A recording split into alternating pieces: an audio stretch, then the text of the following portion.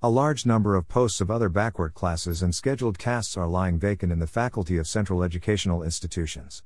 Union Education Minister Ramesh Pokhriyal Nishank said in a written reply in the Lok Sabha on Monday that more than half of the posts reserved for other backward classes, OBC, in the central government higher educational institutions are vacant.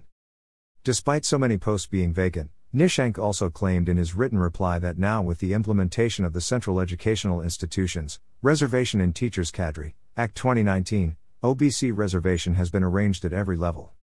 In the second reply, Education Minister Nishank said that the Ministry of Education and the University Grants Commission, UGC, constantly monitors the vacant posts. However, Nishank held universities responsible for the vacant positions. He said, central universities themselves have the responsibility to fill the posts as they are an autonomous body under the law passed through Parliament.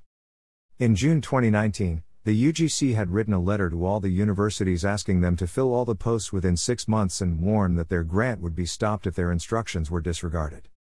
According to the data presented in the Lok Sabha on Monday, out of the 6,074 vacancies left in 42 universities, 75% are in reserved category.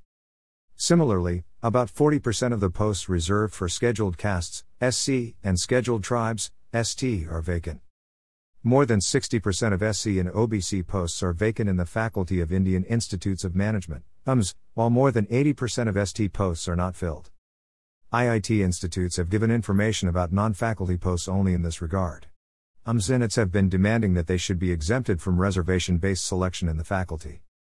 In June 2019, the University Grants Commission, UGC, had asked all the universities in the country to fill the vacant posts within 6 months and warned that if they do not do so, the grant they receive will be stopped. But in spite of this, a total of 6,074 posts are vacant in 42 universities, of which 75% belong to the reserved category.